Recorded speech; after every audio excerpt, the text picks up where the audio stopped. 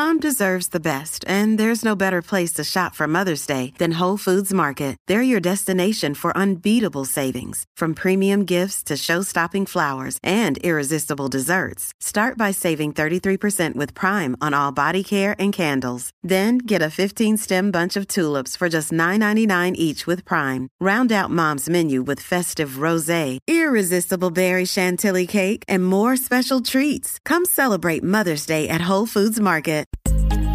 Hi, and welcome to this podcast. I'm your host, Dr. Caroline Leaf. Today we're going to be talking about supplements, GMOs, economics, and biomimicry. The supplement industry is a $55 billion industry. But the problem with supplements is that they are so decontextualized. They're not in their whole form.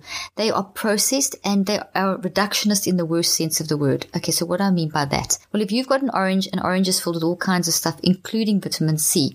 But you see lots of vitamin C in the shops. Vitamin C has been taken out of something like an orange and reduced down chemically to a reduced form.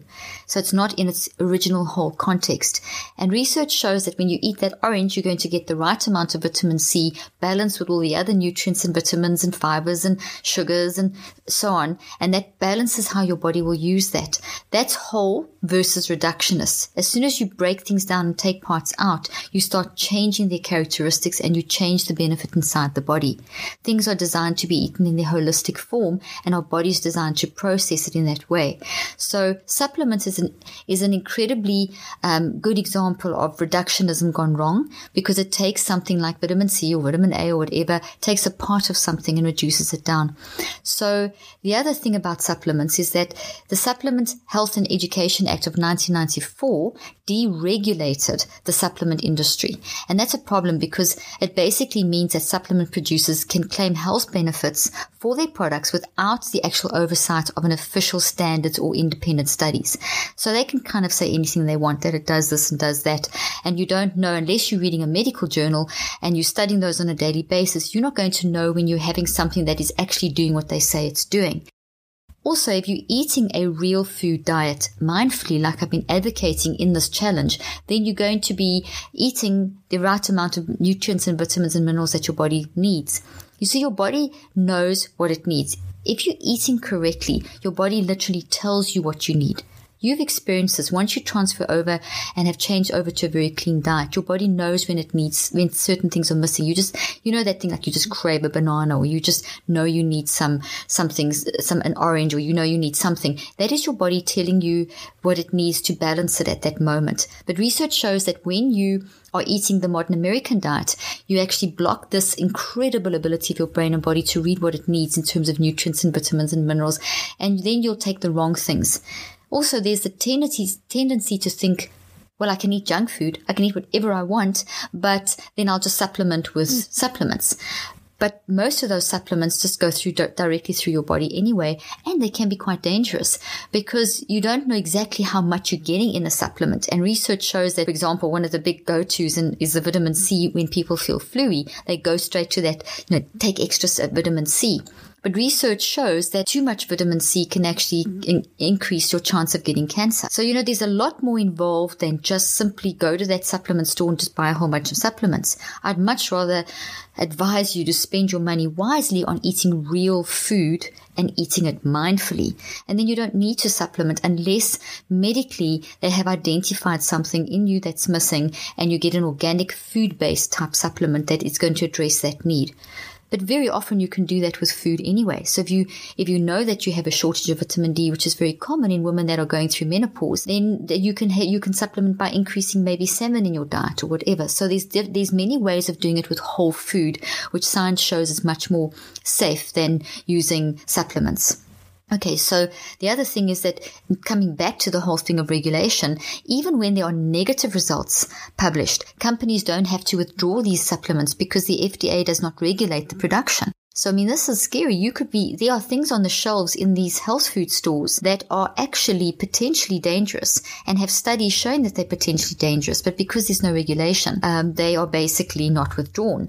And we have this perception, well, they are from nature, so they're good for me. So maybe if I take extra, and people tend to over-medicate. And I work with a team of doctors, and one of them is an endocrinologist, and she's very, very concerned about how people are self-medicating on these supplements that are pretty much man-made, taking nature and reducing down in these man-made supplements. And sometimes she has patients that come with bags full of these tablets, and that's what's causing their hormonal issues, is they've taken too many supplements. So the other thing is, as I said earlier, unless you're reading medical journals, you're not going to know this stuff. So you need to be very, very careful of that. Then we need to look at also what is influencing when it comes to food and economics. And this is a big subject. I'm just going to touch on a couple of these things, is that there is definitely a link between big dollars and government and industry. And for example, in 2003, the WHO recommended that added sugar was reduced by 10% of the daily calories. And this was in response to the rising obesity epidemic.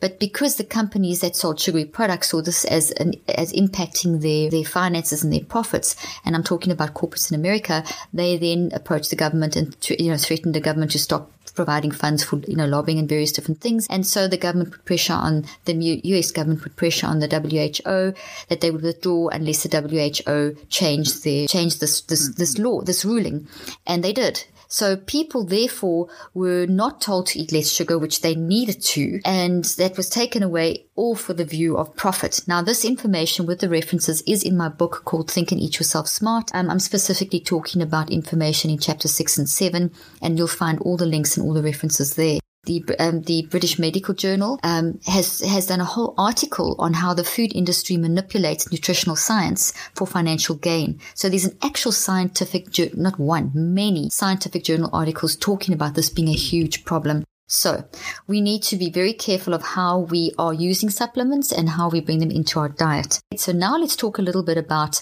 GMOs. So this GMO technology is such a controversial subject, because people are, is it safe? Isn't it safe? And to the point where there's been a lot of media hype out there saying it is safe, it isn't safe. But the problem is that I think probably one of the most logical reasons why we need to be careful of GMOs is because we only understand approximately 2% of how the soil functions. So the soil on this planet, we only understand around about 2%. So 98% of what the soil is made up of and how it works in terms of everything.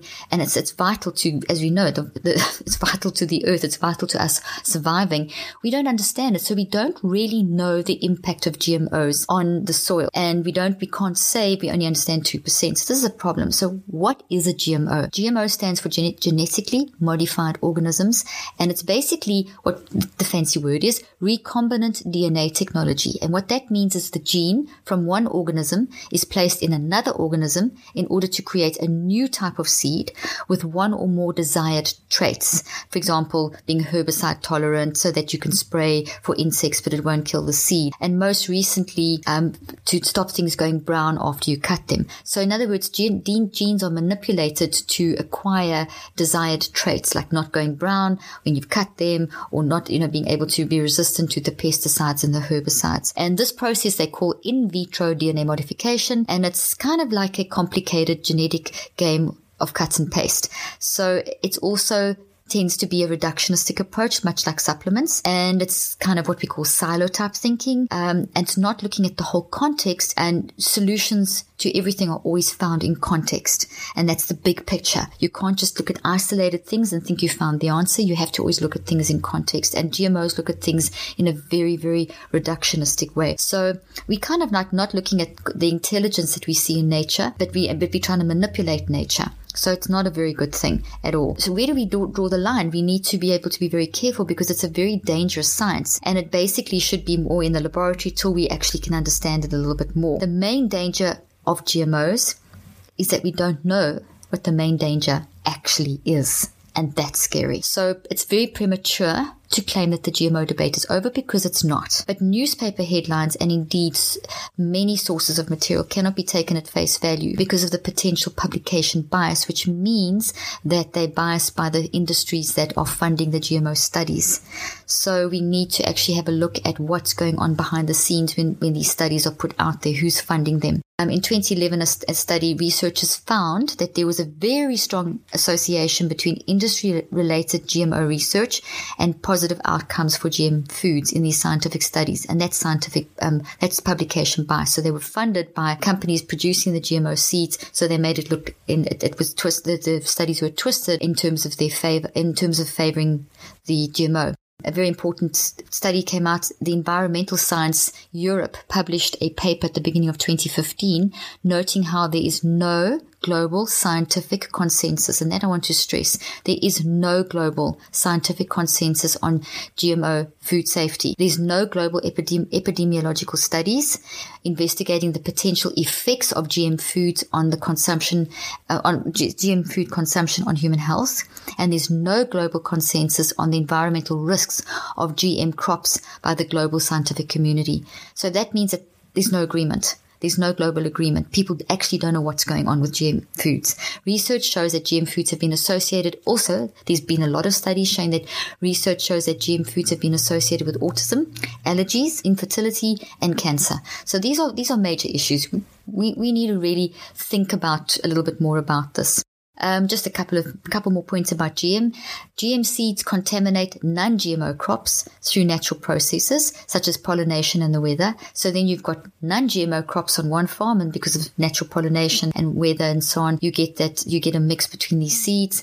And another thing about GM seeds is that they die after one lot of use, whereas natural seeds will generally keep going. There's a continual ongoing cycle. So farmers have to keep repurchasing the seeds, which increases costs. Whether or not we choose to eat GM foods, we are all part of these ecosystems, and we are all affected by the agricultural production of GMOs. And GMO, and the other thing, and this is the last point I'm going to make about GM crops, you can see a lot more in Chapter 6 and Chapter 7 of my book, Think and Eat Yourself Smart, and also in my online program, 63 Days to Think and Eat Yourself Smart. One more thing, as I said, the last point I'm going to make about GM is that GM crops cannot meet the food needs of the world's population with reduced yields compared to conventional and agroecological methods, which actually yield 214% better in some studies. They just take longer. So GMO has been very much punted to meet the world's crisis for food, but research shows actually it doesn't, that the healthy way of growing food yields a 214% better yield. So that's a very interesting point that we don't always hear about.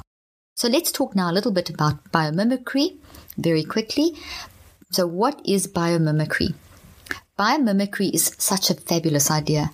It's an idea inspired by nature, switching from learning about the natural world to learning from the natural world. So looking for solutions in the natural world. These are solutions that are solved in context, and that context is the earth. So it's literally observing, how do birds fly?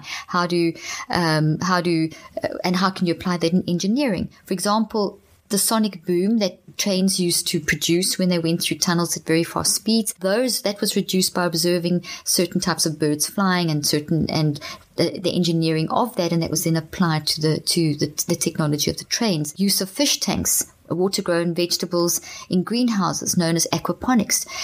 These are examples of biomimicry. Using cows to imitate wild animal grazing patterns to reverse desertification. That means putting cows onto areas that are like deserts and allowing them to just roam like wild animals brings the grasslands back. So there's a lot of things that we can learn from nature in order to apply those in how we can manage our earth much more efficiently, and this is called biomimicry, so much better than GMO technology. At this stage, GMO technology should be kept in the laboratory, and we should focus a lot more time on biomimicry. I have a chapter in my book on that as well, and I suggest you also Google it and have a look at some of the references I give. It's fascinating to see what we use in technology that's based upon nature. So to end this podcast today, I want to read a quote from Michael Pollan, one of my heroes, and that kind of summarizes everything I said today. Came from a plant, eat it. Was made in a plant, don't. This is Dr. Caroline Leaf. Thank you for joining me today.